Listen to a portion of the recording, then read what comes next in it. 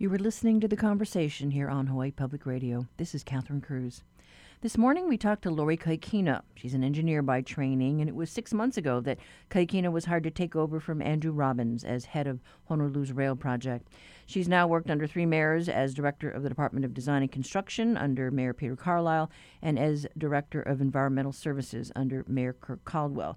And now with Mayor Rick Blangiardi as she segued into this HART position just as we move toward the last critical final leg through the urban core. So there was criticism in the beginning because I don't have transit experience, but I did ask, just give me a chance to see if I can help make a positive difference. And what experience I'm bringing from E&V, right, like you mentioned, I have a lot of construction contracts, infrastructure relocation experience that we had to do for E&V. Our program was massive. It was a $5 billion program, consent decree, and all of our hundreds of deadlines, we were on time, on budget. And that's what experience I'd like to bring to HART. So what we have accomplished within the 6 months, which I am very proud of, I didn't realize how big of a deal it was until I had meeting last week with my staff and 2 of our big consultants. We were able to finish the designs in areas 2 through 6, that's Iwilei to Ala Moana, on the utility designs within 6 months. And HART's been trying to do that for 10 years. And so we got all of the designs done. We still need to do Dillingham, but for areas 2 through 6, 100% designs done, and all of the packages but 4 have been approved by the city, and we're expecting this week to have the last city department approve those last packages. So I am proud of the team for doing that, and the consultants and our staff were sharing, you don't understand what a morale builder this is. People work so hard to get things done, and then my relationships with the city, the approval process went much quicker than anticipated. Our consultants were budgeting 3 to 6 months, and the approvals came within 2 weeks, sometimes even 2 days. So the city departments and even the third-party utilities have been phenomenal, very supportive of us. I know when you came in, you also took some flack for canceling some contracts and letting go of staff. I was told that you don't really have a quality control office anymore. How does that work now? So when we talk to our project management oversight consultant, they're hired by the FTA they're our watchdogs. And when I questioned them, what exactly do you feel is the QA, QC responsibility? And, they forwarded me to this document that the FTA put out, and they said, please take a look at this.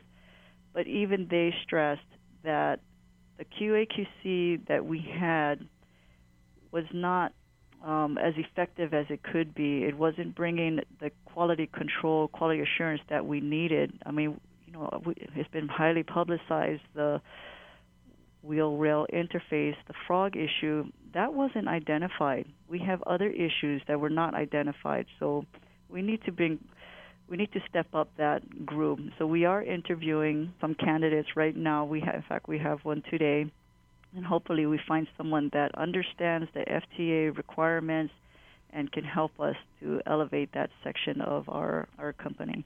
Okay, and backing up, so QA/QC is what? Quality assurance, quality control? Correct. And as far as then the frogs, you mentioned that those are the issues with the tracks and the wheels not quite aligning. Correct. So that's a concern, a red flag for you. Yes. Any update there? Are we closer to sure. negotiating that? We did hire a third-party consultant, TTCI, and they are doing their analysis right now. What's maximum speed we can do through the double crossovers, what we refer to as the frogs, and their report comes back in August. Now, if their report comes back negative, that we can only go, let's say, 20 miles per hour through the frogs, that's not ideal for us. So more than likely, we will have to tear out those frogs, create new ones, manufacture new ones in the mainland, bring them here, and replace. And that could take from a year to 2 years. So that's a delay on the what people have been calling interim opening. all the way up to the stadium. If, however, their analysis comes back positive, that we're good to go 40 to 50 miles per hour, then we're working closely with Hitachi to replace the wheels. And then we could do our testing. And if everything goes good in our trial running, which is 90 days without any hitches, we could possibly still hand this over to the city. And who's going to pick up the tab for that? So we still need to negotiate that with Hitachi. We need to look at the contract documents, who was responsible for what, so that hasn't been determined. I'm trying to find the technical solution first, get that done, and then we'll work out the commercial side after that. And where are we at on the interim service? If that TTCI report, which comes back in August, is positive, we're thinking we can get the trial running started maybe early of next year, and if there's 90 days of no glitches, we can hand this over to the city second quarter of next year, maybe the April-May timeframe. And then you are also scheduled to go up to Washington, D.C. to meet with the feds on our recovery plan. Who else going, and what's the latest? Sure. So we're still trying to schedule that meeting, and who would be going is myself, Mayor, and Tommy Waters, Council Chair. And Mayor mentioned at Council a couple of weeks ago that it's more going to be a meet and greet, kind of a temperature check, versus having a full-blown plan ready to submit to them. There are some COVID-related issues, so that's why we're having difficulties scheduling that meeting. And as far as what you can share right now about other construction updates, how are we doing on the airport leg? Sure. And then also the Dillingham issues. So the airport leg, that project is about 84% complete. We're having issues in the lagoon area, YY Loop. We're working with HECO diligently because there's requirements that we need to meet to satisfy their needs. But that's why if you look, there's a gap in the columns and the guideway right in that area. So we're hoping we can get some of those things taken care of shortly with HECO. They have been terrific too, trying to find scenarios, ways to help us out. And the stations, unfortunately, that's a little bit behind. The stations are maybe each about 34% complete. And the latest schedule from STG has it for the third quarter of next year to be complete. Those are the airport stations? Correct. So what is the last station that we've got completed? The stadium. What about the Mauka shift on Sure. Dillingham? I know you folks have been negotiating with Kamehameha Schools and the University of Hawaii because they're the larger property owners along that route. Yes, so the Mauka shift, so as I mentioned earlier, areas 2 through 6, the utilities are complete. Dillingham is area 1. And the delay on that was we were trying to find a way to... It's a spaghetti noodle mess, as I've been saying, under there. The utilities are all over the place. It is tight. So we did make the decision to do the Mauka shift, where the guideway itself is going to move to the Mauka side of Dillingham. So we won't have to put columns within Dillingham and have to relocate those utilities. We are also working with HECO so that we don't have to underground their major 138 kV line on the Makai side. We still need to do the Mauka side. And as you mentioned, the properties that are going to be affected is owned by Kamehameha Schools and UH. And both entities, too, they have been so terrific, just helping us out as best they can. HCC has valid concerns about noise and vibration because we'll be that much closer to existing buildings. So we are procuring a study to do noise and vibration so that we can help mitigate any of their concerns.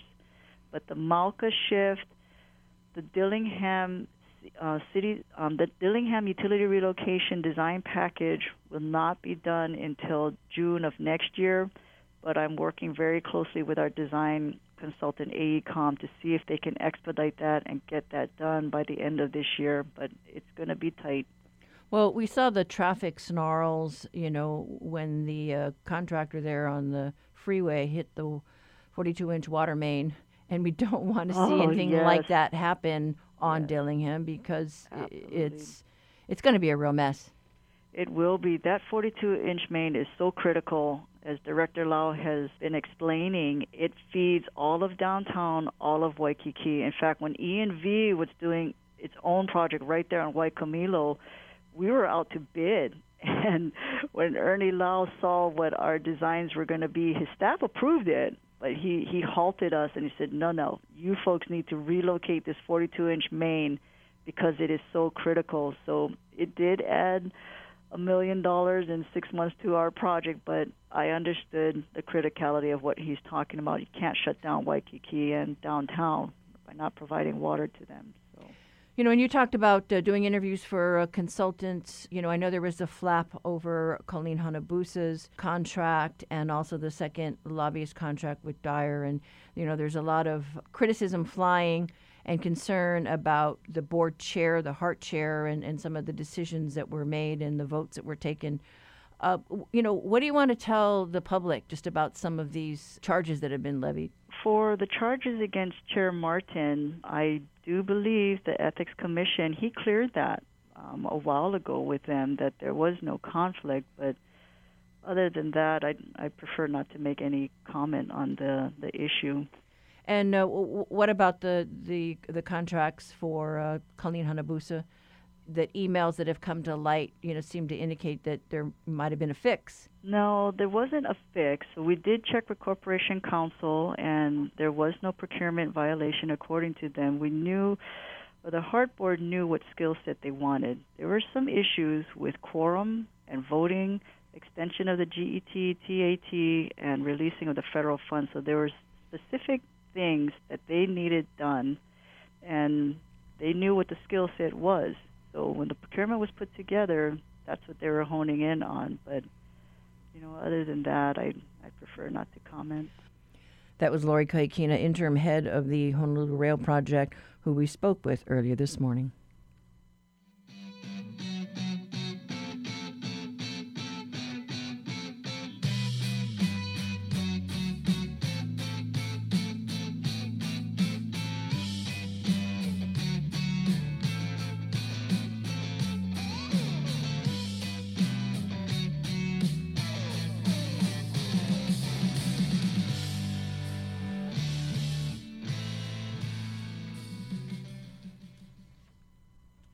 This weekend, city crews rescued canoe paddlers whose vessels flipped off Sand Island.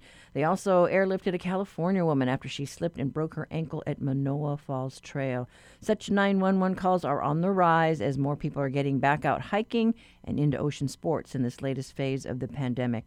HPR's Casey Harlow joins us this morning. Now, the city wants to draw attention to this. Yes, exactly. By all means, we've been getting a lot of press releases about more rescues happening. And just to note, there was also 2 hikers that were rescued both on Friday. One had to be airlifted out of Cocoa Head Crater Trail, and that was in Sailor, I believe. And we are very much outpacing the rescue calls for the first 6 months in 2019, pre-pandemic times.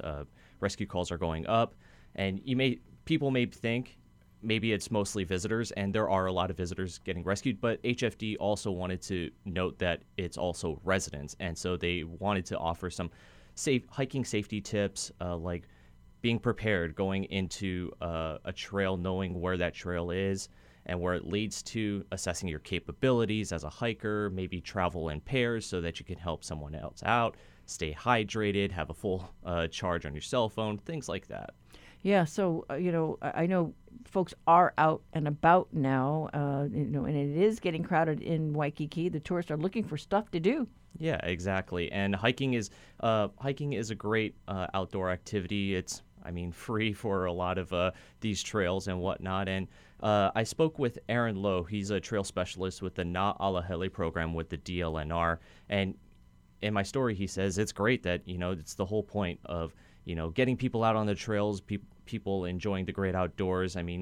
We've been cooped up in our houses for about a year, but he did offer some advice, especially with, staying on the trails was a very important one. Also, not relying on third-party websites. They may look good, they may have great photos and great layouts, and he says that most of the time it's not well managed, it's not updated as much, and he had to say this. Get information about the trail, do some research. Check out our website, hawaiitrails.hawaii.gov. It is the official trail website for the state, so the information you're going to get on that website is the most up-to-date information about the trails you can find on the internet. All other sources are out of our control and oftentimes are very misleading and not accurate and out of date. Again, hawaiitrails.hawaii.gov is the website, and yes, most up-to-date website that you can get about these trails and the conditions, and also they'll let you know of any warnings if there's something wrong with the trails, like falling rocks or something that's blocking or obstructing it. Yeah, no, I usually always check the city's beach safety website just because if I'm going out, I want to kind of know what's happening. I check Surf News Network to figure out what are the what's the surf like? What are the winds? Mm-hmm. I think it's mainly just do your research, check cross-check your information on various websites, kind of get a good idea. And as always, when in doubt, don't go out, Yeah, and I'm always really in awe of, the HFD rescue crews because, they're out there, they're up in the helicopters, they're out in the rough seas, trying to rescue people. Right, yeah, and again, HFD made it very clear that they don't distinguish who gets rescued. They're going to respond to any call, whether it's a visitor or a resident, and they also gave us a little bit of insight as far as how they respond to these rescue calls as well. So these localized stations, your neighborhood station, will respond to the nearest rescue call first, and then they'll be there to assess the scene and everything else, and then they'll probably call the rescue teams, and we have 2 rescue teams for all of Oahu, and they will get assistance. But for also on the flip side of the coin, anecdotally, there is also people interested in joining the rescue crews, and they have to do their experience within the fire station as well, and they'll have to respond, and they'll get experience this way. I spoke to Captain Kala'i Miller. He says anecdotally around 5 years to train someone for a rescue crew, and he had this to say. We want to make sure somebody comes out of recruit class knowing what they're doing. They spent time on their own truck that they're assigned to, whether it's an engine or ladder, getting good at that job first, and then getting experience in doing the medical calls. That is over 80% of what we respond to on a daily basis throughout the fire department. And so there's a lot that takes to building them up to be ready to be assigned to a rescue company. And so we're real serious about it, and it's not a quick path. And we want to make sure that we get the right individuals that are in it for the long haul and capable of doing it, not only physically, but the mental task as well. Being a fireman already it's one collar is white and one collar is blue. You got to be able to think, and you got to be able to perform tasks at the same time. And so that's the kind of guys we're looking for, in particular, men and women, to be on our rescue squads.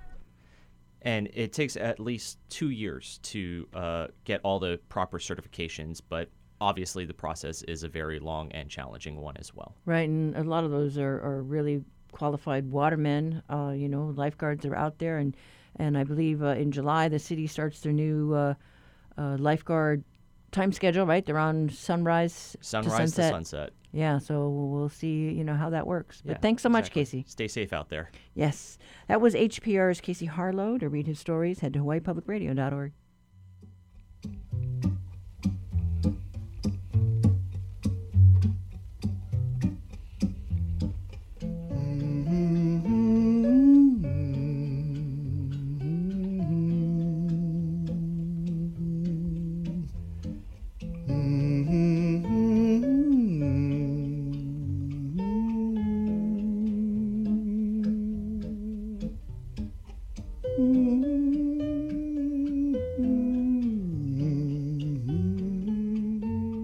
Support for HPR comes from Malama Ola Health Services on Oahu, offering hospice and palliative care founded by physicians who, with their staff, are dedicated to providing patients and their families with individualized care. MalamaOlaCares.com.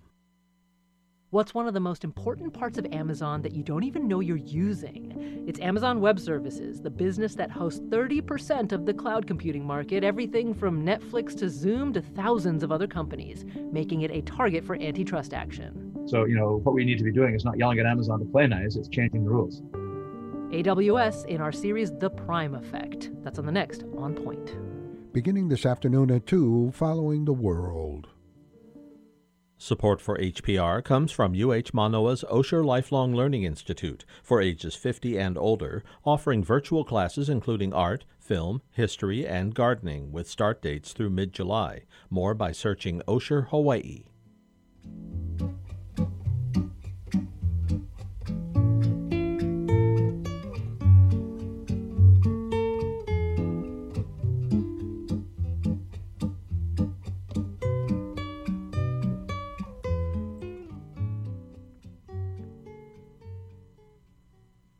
Honolulu Civil Beat's reality check today highlights the disparity over vaccination rates according to zip codes. Reporter Anita Hofschneider joins us today. Good morning, Anita.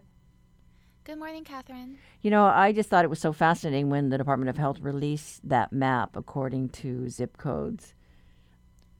Yeah, it's wonderful data. It's it's great to see what's happening on our islands. And my article focused on Oahu, but they actually have this data for statewide. And so I encourage people listening to go check it out later. You can see an interactive map that shows how vaccination rates compare on different parts of the island. And what I found was that the North Shore and West Oahu had a lot of neighborhoods where vaccination rates were lagging significantly behind.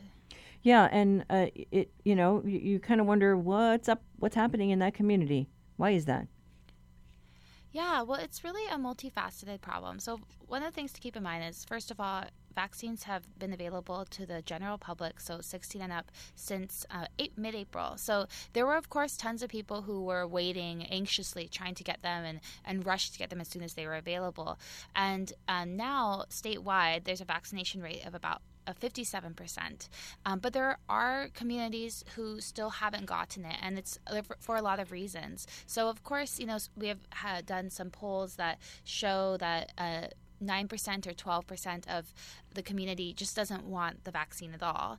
But there's also thousands of people who might be open to the vaccine or on the fence, but they need more education about it, or they just don't have access. And so one thing that was pointed out to me was that, I read a lot about Kalihi and the challenges that Kalihi has had with COVID. But one thing that is great about Kalihi is there's actually a lot of different healthcare options in that area. You can walk from a public housing complex to Kukua Kalihi Valley Comprehensive Health Services, or you can go to, there's actually a second Kalihi Palama Community Health Center there.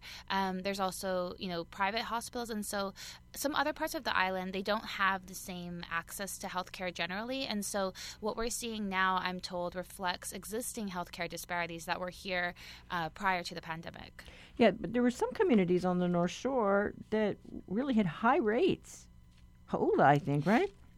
Yes, and so that was actually really interesting because when I first started looking into the story, Hauula had a pretty low rate. And one thing that was kind of interesting was that it changed. And so, this is an interactive map that updates when there is new data. And the state and its partners and private hospitals and nonprofits, they have all been doing this really big concerted effort to try to increase outreach. And so they've been doing outreach in Hauula, and it looks like it's working, I think. And so, this is something where they want to have this data on disparities so they know where to put their efforts, but it's not static. It's not inevitable that the North Shore and West Oahu will have lower than average rates of vaccination. That can completely change if there is more efforts to provide them with more access or education or whatever is needed to bring that up.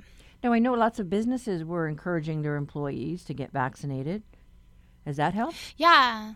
Well, that was really interesting. I talked to somebody who works at Department of Health who was saying how, some companies invited them to do vaccination events. And in some instances when they went, just a handful of people showed up. And in one case, she found that actually people hadn't gotten time off necessarily. And I think what a lot of people are concerned about is time off, not just to get the vaccine, but also time off afterwards if they have an adverse reaction. Like some people have fever for a couple of days. There's temporary reactions that people can get that, they recover from quickly, but it may require a day or two off. And, especially with this difficult year with the pandemic where people, were needing some more work and wanting more hours, I think that can be a concern, especially for single parents and people who have caregiving responsibilities. Now, I don't know where we're at as far as the vaccination rates, because I know the governor wanted us to reach 70%, and he doubted that we were going to reach that, early on. But, do you know where we're at with that? Yeah, so we're at 57% statewide, but, in some parts of the island, there's fewer than 35% vaccinated, and in other parts, there's more than 70%. So there are neighborhoods that have exceeded that 70% threshold. And one thing that, was interesting about reporting this was you don't need to convince people who are adamantly against the vaccine to get it in order for us to reach that threshold. There's a bunch of other barriers that you can address in order for us to reach that, and there's a lot of people working on trying to make that happen. Yeah, and we did have a listener call in to say that he talked to someone who was unvaccinated and managed to convince him to go down and get his shot. So, it's interesting to see what impacts people. But thanks so much, Anita. Thank you for having me. That was reporter Anita Hofschneider with today's Reality Check. You can read her story at civilbeat.org.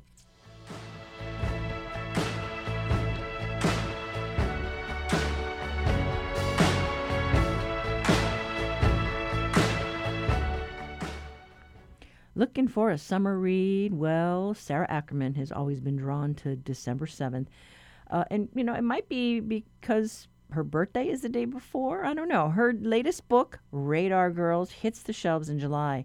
Her previous book, The Lieutenant's Nurse, came out in 2019 and is set against the backdrop of World War II. Ackerman draws from family stories and finding the connection with forgotten wartime sites. She shared that she never planned on writing historical novels. I sort of stumbled on it. It wasn't my intention to write World War II Hawaii historical novels, but I got interested in writing novels, and I had written a few novels, and I hadn't found an agent or a publisher. My grandparents were in Honokaa during the war, and my grandpa was a principal, my grandma was a teacher, and they had all the soldiers, the Marines up there at Camp Tarawa during the war, and a lot of them they would always stay at my grandparents' house, and, she always talked about it. So then they moved here after the war, and they lived out in Wailua and Haleiwa, and I just always heard her stories. And so she always talked about this lion that the Marines had that was their mascot. And I thought, that would make a really neat story. And so I decided I would write a book with kind of focused around this lion to a certain degree, and tell it from a young girl's point of view, like my mother, and also from a woman who was kind of my grandmother in my mind. And so that's what started it all.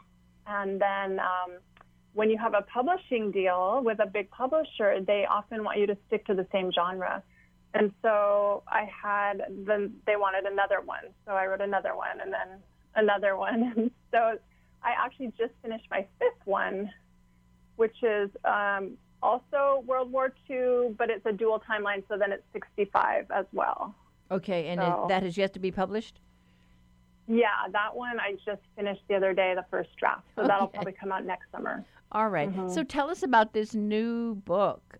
So this book it's about, again, the Women's Area Defense, which the acronym is WARD, and it was a top secret program set up in Hawaii right after the attack on Pearl Harbor. So this was just, in December, they started recruiting these women kind of secretly. And that at that point, radar was still in its infancy, although we know that it did work. When the Japanese planes were flying in, we picked them up from the Opana radar station, but nothing happened with that information because they didn't really know what to do with it, and they thought it was the American planes. But anyway, so the women were replacing males in a war zone for the first time, and they're kind of like air traffic controllers. So they tracked the planes and they guided pilots, because at that point everything was dark. They guided pilots into the blacked out the airstrip. And at that point, our airspace, we were still under the threat of invasion. Everyone thought we were going to be invaded. And we did have another attempt at bombing us. So that was their job. And the book is it's fictional characters based on real characters. Tell us about the research that you did as you were writing this. Mm-hmm. I have building, it's helpful to have these other books to build on because there's just so much involved in any Pearl Harbor story. But there was a book called The Shuffleboard Pilots, which was written by some of these wards, and it was just full of information. And I had tried to reach a couple wards. There's not many remaining alive still, but I wasn't able to actually speak to any. And then it was also COVID, so I couldn't come over here because I was on the Big Island. But this book was very helpful. It had everything, stories. And then I have a couple other Pearl Harbor books that I have from past research. And then I did go to Pearl Harbor. I like to go to Pearl Harbor every time, I'm writing a book, even though I've been there a bunch of times, because you just get the feeling kind of helps with the setting and all of that. So the research takes me usually a couple months before I start a book while I have it brewing in my head. And I knew that I wanted to start it. My character lives out in Mokuleia. She works as a horse trainer out at the ranch, and she doesn't really think she's anything special, but she gets recruited, and it changes her life, obviously, as it did for everybody. But I knew I wanted to start it out there. So the book kind of takes place between Mokuleia or Wailua and Fort Shafter is where the Oahu wards were stationed. They ended up having wards on each island, but this one is based on the Oahu one.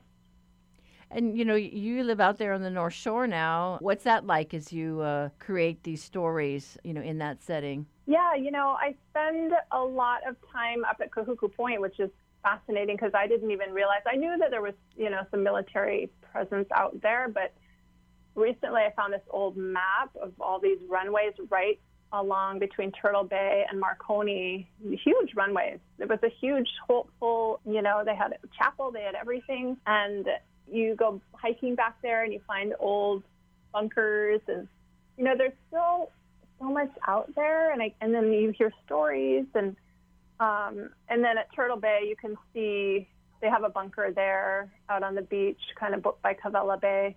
A little pillbox they have a commemorative plaque for the Opana radar station, which was up above on the hill. There's a lot out there. I love it. And it's funny because I was not a history buff or a good history student when I was younger, but I think you do get a little more interested, I think, in your family history when you get older. I just think that's natural. I was just at my mom's class reunion sitting with a bunch of older people, and you ask them, where were you on December 7th? And they all have these really cool stories and such vivid memories. Your character in Radar Girls is Daisy Wilder, who you say prefers the company of horses to people. And, when you're out there on the North Shore, you do have those wonderful horses. Yeah. I always try to include animals in all my books. I love animals. I just feel like for some reason they just always work their way into my stories. Back then, and I learned, again, I didn't realize there was a racetrack in Kailua, and, how I knew about polo, but Pilani Park, and there's just a lot of history that we just don't even know about, or I didn't learn about it when I was in school. And now they all become the backdrop for your stories. Yeah.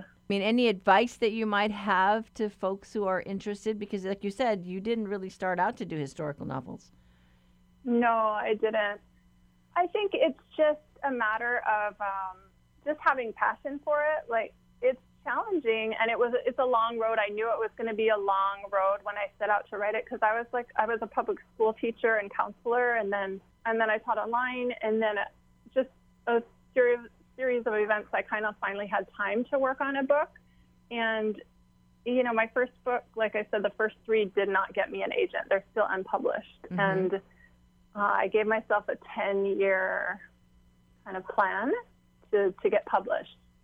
So it took me 5 years before I was able to find an agent and get a book deal. And then my other goal was to become a New York Times bestseller, which I haven't gotten there yet. That was my 10-year goal. So this summer, I think, will be the 10 years. So I think it's just important to have goals and kind of know what you want. Do you want to self-publish, or do you want to have a traditional publishing deal where, your book is distributed through the normal means and bookstores and that kind of thing? We've been hearing from Hawaii author Sara Ackerman. Her latest book, Radar Girls, will be available on July 27th.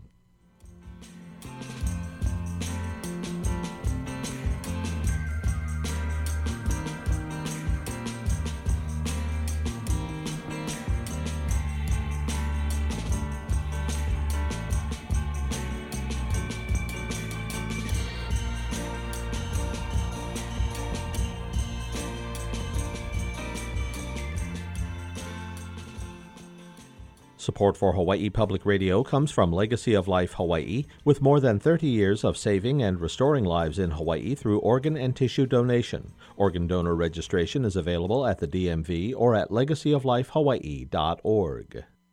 Carlos Santana, Linda Ronstadt, Herb Alpert, all music legends, and we've talked to every one of them here on HPR. I'm Dave Lawrence, inviting you to go behind the scenes of those chats and more in On the Road with Off the Road, a virtual talk story and Q&A event where you get to ask the questions, hear favorite conversations, and musical performances. It's Saturday, July 10th at 10 a.m. Reserve your spot now at hprtickets.org.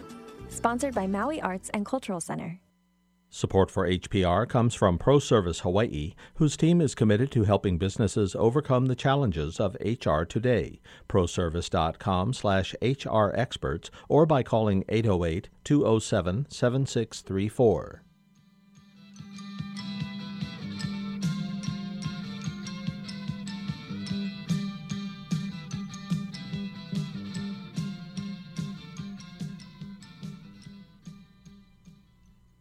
This is The Conversation on listener-supported Hawaii Public Radio. Astronomer Christopher Phillips shares that we are getting closer to discovering when the first ever stars were formed in your Monday Stargazer.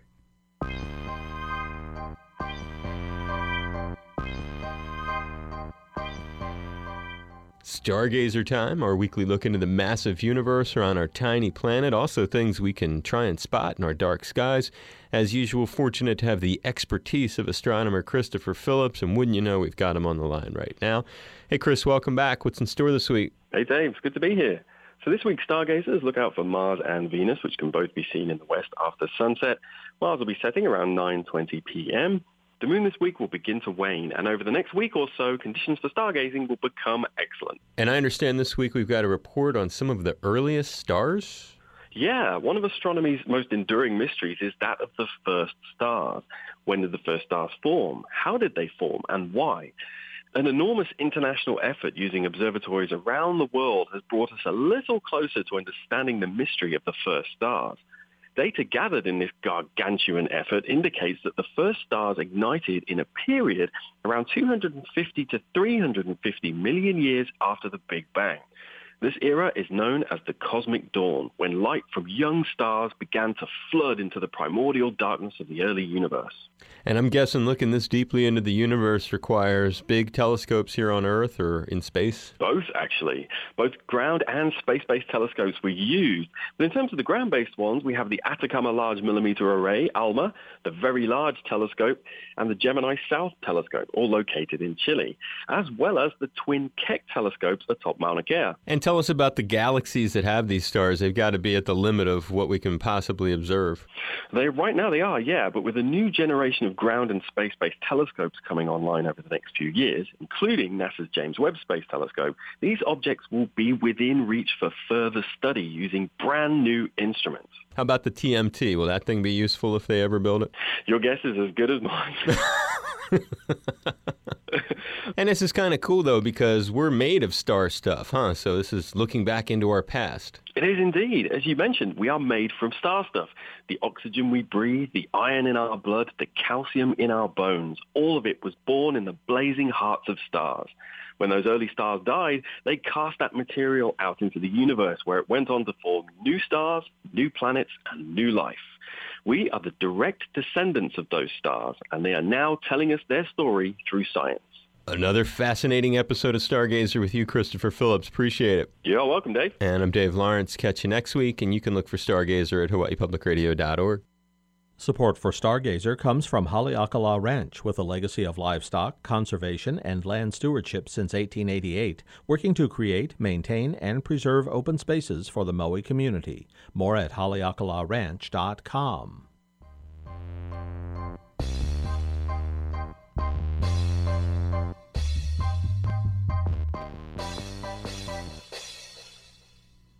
The Honolulu Police Department and Oahu prosecutors are turning their focus to address illegal racing on Oahu's roadways. This comes after the recent shooting death of a 19-year-old man on Kalihi Street following an alleged freeway race.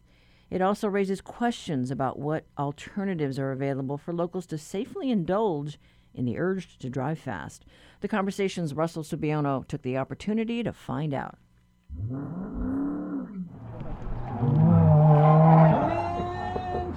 All right, 285-83-285. That's some of the sound from the Aloha Stadium parking lot yesterday, where the Hawaii region of the Sports Car Club of America, the SCCA, held its last solo autocross race of the 2021 season.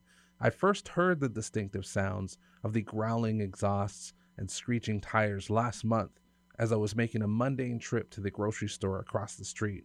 I was caught off guard because you don't see much advertising for auto racing on Oahu today, and that's because the island's only dedicated motorsports venue, the Hawaii Raceway Park in Kapolei, was shut down over 14 years ago.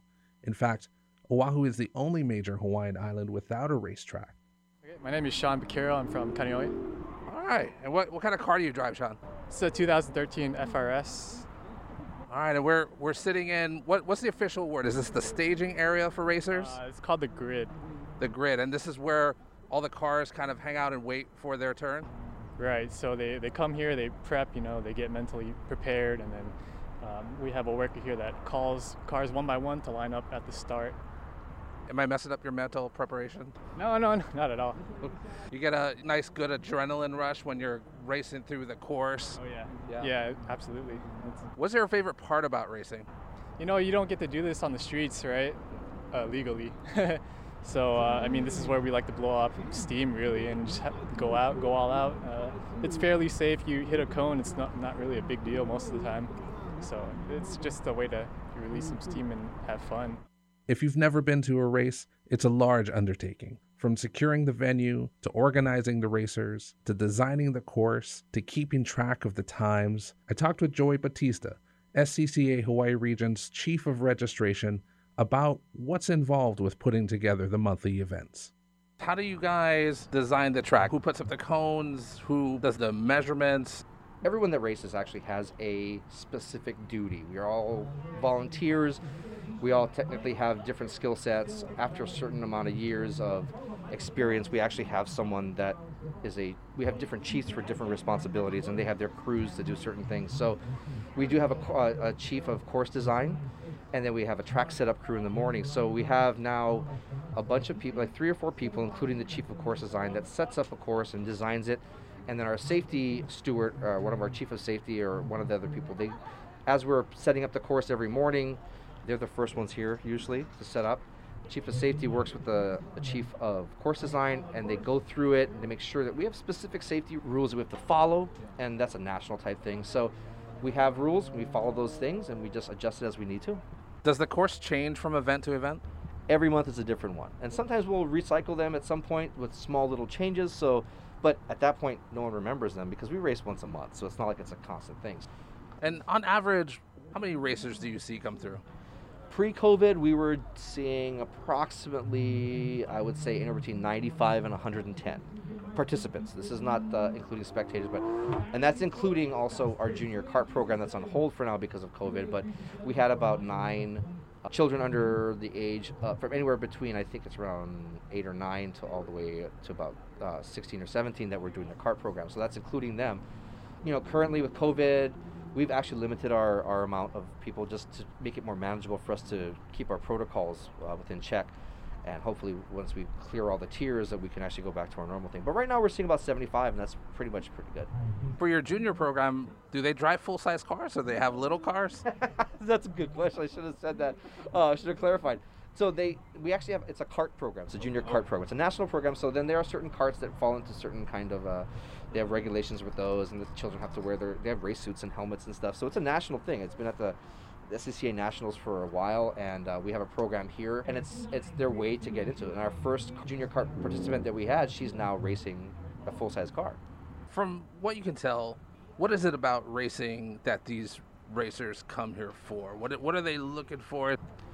It's a combination of a lot of things, and well, this is the only venue that we have here for safe racing or automotive sports right now on Oahu. And so everyone that's, whether you're a gearhead that likes to race or it likes to tweak on cars or tinker with things, or it's a mechanical thing, or it's for the camaraderie or whatever it is, but there's a combination of a little bit of everything. And we have engineers, we have doctors, we have teachers, we have everywhere in between. The stuff that you learn here, we've done driving schools before, it actually helps to make you more aware on the road. It does kind of make you a better driver. All the important organizational and staffing details aside, the aspect of races with the highest cool factor are, of course, the cars. Yesterday, I watched several sports cars hit the track. A Mazda Miata, a yellow Corvette, and this black Dodge Challenger driven by a guy named Phoenix. And the final turn coming in. And he keeps it between the shoes. Back up. Let's go. Reverse finish. Phoenix is I wanted to know more about the kinds of cars that come to their races, so I talked with SCCA Hawaii Region's solo autocross chair, Jenn Parker. We have things from everyday drivers to fancy sports cars to trucks, pretty much everything in between, including pure race cars that are not street legal. They get towed in.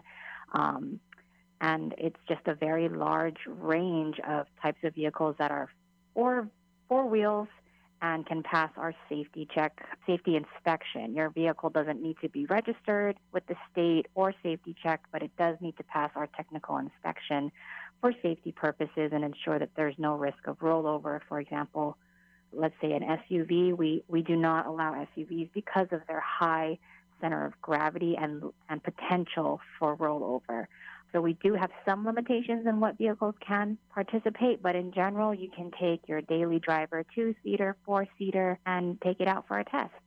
One of the things I learned about the SCCA's races, just how inclusive and community-oriented the events are. Mia Vallero is not just the organization's communication chair, she also gets behind the wheel and takes it to the course. She talked to me about her experience. What kind of car do you race? I actually switch around which cars I'm using. Previously, I've used an S2000, Miata, Corvette, Hellcat. We like to switch it up. And from what I understand, racing is a family affair. Your brother is the car that I was able to put my recorder in, got some cool sound for me. And from what I hear, your dad is a racer as well. So it's a family thing. It is absolutely a family thing. My dad is the one that really organizes it and gets us out here every day. He's the car guy. My brother and I are really just out here driving, but we have fun with it too. My dad has grown up around cars, not me in particular, but I'm happy that he's giving us the opportunity to kind of work our way into it as well. And what does your mom think about it? She doesn't let us use her car. I imagine part of it's the adrenaline, and then I imagine part of it's the community as well. What's your favorite part of racing? For me, it's getting the most out of the car. I am not at all comfortable trying to find the limit when I'm driving on the street. I don't want to do that. I don't have any intention of doing that. So I like it here because it gives me a chance to see where the limit of the car is. It gives me a chance to push and try to gain new skills that I wouldn't otherwise typically be getting on my own. Right now, the SCCA is part of the present racing scene on the island. The future could be a new proposed dedicated racing venue planned for Kapolei, not far from the old Hawaii Raceway Park.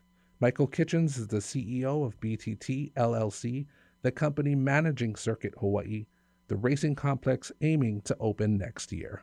Our goal is to build an international FIA Grade 3 facility. What that means is that we can have both national, international racing. We can bring in series like, Trans Am, IndyCar, for invitational events, just big events, drifting, Formula D, anything that we can do, but not only racing, but also everything else, community events, We've got an area that we're going to have set aside for hula practitioners, for example.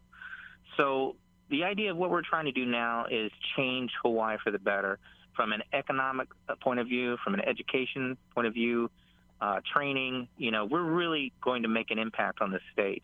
And I think that's really important because it's all about regeneration, and it's also about sustainability. It's going to be one of the greenest racetracks on the planet, if not the greenest, sustainably, both from a LEED point of view and a well-certified point of view. And the idea really, though, is that, how do you fund a project like this? Do you want to build it off the backs of our local community? If we just built a drag strip, and used asphalt, that would still cost millions of dollars. And our local community would have to pay, $20, $30 just to come in to watch. And our entrance, they'd have to pay $200, $300 just to run. So the idea with our project is, how do we make this thing sustainable? How do we make it viable for the long-term future? So everything that we're doing is designed to generate income, not only from our local community, of course, but from the tourism sector, from high-end affluent tourism. Not a lot more tourism, but highly affluent tourism. We're going to have, different types of things going on as far as events, concerts, festivals. You name it. If we can hold it there, we'll hold it there. And really what it does is it comes back to keeping gate entry fees low, for the local community. If you're Kama'aina, you're not going to be paying an arm and leg to come race. Do you have any plans to get into a car and test out that track when it's finished? Yeah, I better be the first one on it. That was Michael Kitchens of Circuit Hawaii talking with our Russell Subiono. You can also hear from Joey Battista, Jenn Parker, and Mia Vallero from the SCCA Hawaii Region. And that's a wrap for today. Tomorrow, we invite you to call in as we talk about getting our musicians and actors back before live audiences. What do you think? Have you already been out to a live show, or are you a little reluctant to get back out there? Call our talkback line, 808-792-8217. Missed something and want to listen back to something you heard today? All of our shows are archived. Find them on the conversation page at hawaiipublicradio.org. I'm Catherine Cruz. We will be back tomorrow with more of the conversation.